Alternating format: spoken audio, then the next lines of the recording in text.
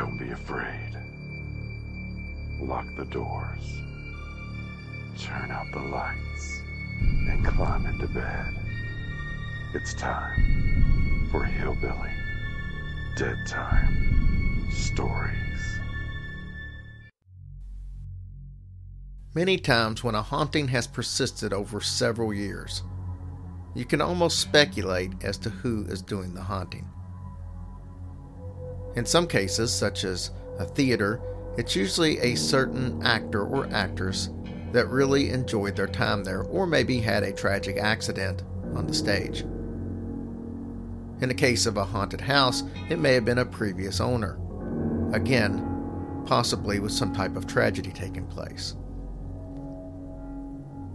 It is on rare occasion, though, that there are hauntings that seem to last for a numerous amount of years without really anyone knowing who that specter may be. Tonight, you will learn about one of those cases as we discuss Indiana's The Andrew Mansion.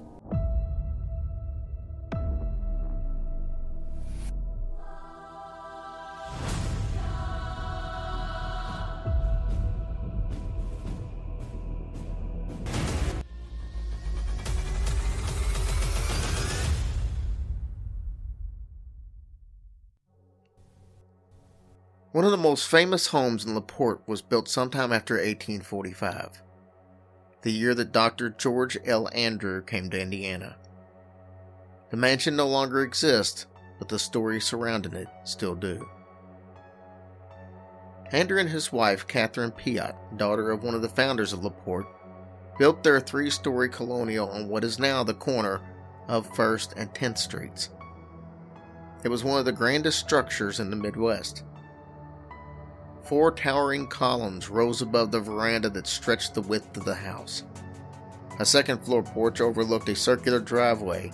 A sunroom was set up at the rear. Inside the house there were several dozen chambers as well as 5 set aside above the kitchen for the servants. There is little to suggest that during their time in the home the Andrew family experienced anything out of the ordinary. Dr. Andrew continued to work as a physician and also served in the Army of the Potomac and the Army of the West during the Civil War. A garden designed by New York Central Park landscaper Frederick Law Olmsted was added to the mansion, containing an example of each plant native to Indiana. When Andrew retired from the practice in 1885, he and Catherine sold their house to the Dunn family. The Dunns remodeled and tore out the servants' quarters. They lived in the dwelling until 1904, when they sold it to the Gwynn family. The Gwynns occupied the mansion from 1904 to 1948, and it was during these years that reports of hauntings started trickling in.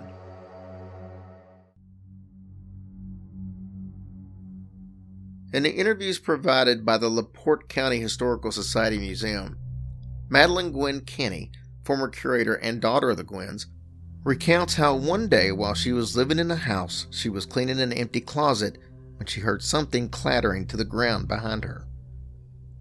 When she turned around, she saw 4 coins lying there, 2 pennies and 2 nickels. They were dated respectively 1876, 1877, 1867, and 1869. She had no idea where they came from and upon closer inspection found no holes or cracks in the walls from which they might have dropped. Days later, during a raging blizzard, the bell at the front door began to ring. Mr. Gwynn, thinking it might be someone seeking assistance, rushed to the door and opened it. When he looked out, all he saw was snow. The porch was empty and there were no sign of tracks. Kenny says that she often heard footsteps pounding up and down the staircase, only to find no one there when she investigated. Countless mornings, the family would wake up to find every door and every window in the home wide open, even though they had been securely locked the night before. But rather than them being frightened, Kenny says that she was curious and actually enjoyed the hauntings. As she puts it, one never knew what the ghost would do next.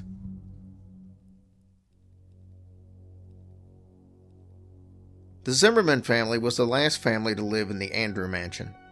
They too experienced hauntings. but they were not as eager as the Gwynns to embrace them.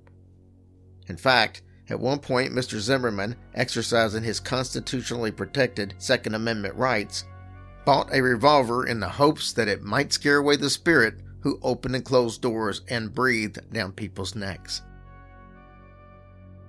An incident eerily similar to the one Kenny experienced happened to Miss Zimmerman as she was cleaning out the closet one day. She had removed the wallpaper, washed the walls, closed the door, and gathered up her supplies when she heard the distinct sound of tinkling. She opened the closet door and found a small pile of silver coins lying in the center of the floor. She had no idea where they had come from. As before, the ghost exhibited to the family its particular fondness for ringing the doorbell. One of the Zimmerman's daughters was home alone when she heard the bell ringing. She opened the front door but found no one there. She shut the door and started walking back up the stairs when the bell rang again, and again, and again. She quickly scurried to the top of the stairs. When she finally worked up the courage to go back down, the front door was open and snow was blowing into the entrance. Few, if any, are said to have actually seen the ghost responsible for these incidents. But Jenna, another of the Zimmerman girls, was out picking flowers in the garden one spring day when she felt a distinct chill and could not shake the feeling that she was being watched. Jenna looked all around, but she saw nothing until she glanced up at the house. At the attic window, she saw the figure of a woman. The woman was standing and looking down upon her. No sooner had she realized what was happening that the woman disappeared. Jenna knew that there were no visitors in the house that day, and a quick inspection of the attic revealed to her that no one had been up there in several years. The Zimmermans eventually moved away, and this time no other family came to take their place. The mansion turned into a favorite haunt of thrill seekers who came there in search of ghosts. To summon the ghost, these people built fires on the home's once beautiful floors.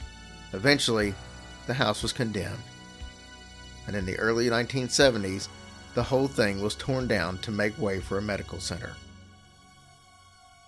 But when the gleaming new building was finally opened, it seemed that something from the Andrew Mansion had been left behind.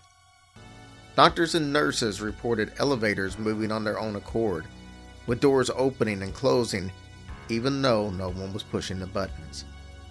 Custodians noted doors of the bathrooms being locked from the inside, though the bathrooms were empty, windowless, and lacking a second exit.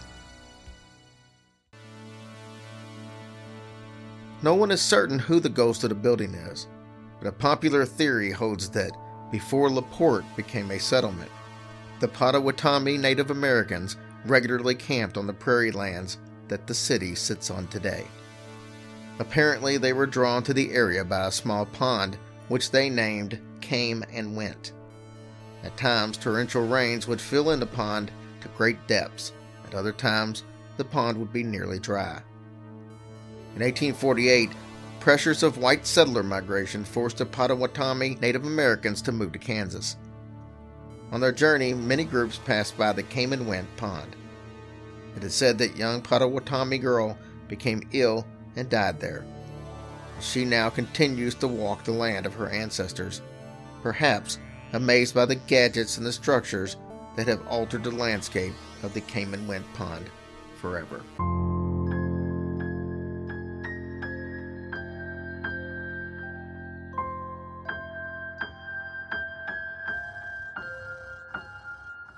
Hush, little baby, don't say a word, or Daddy has to fight off a zombie herd. And once that zombie herd is dead, Daddy has to hack off the devil's head.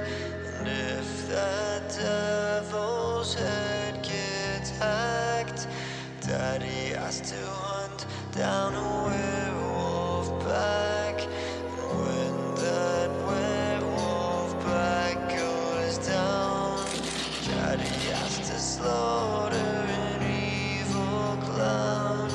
And after the evil clown has to take on a vampire guild.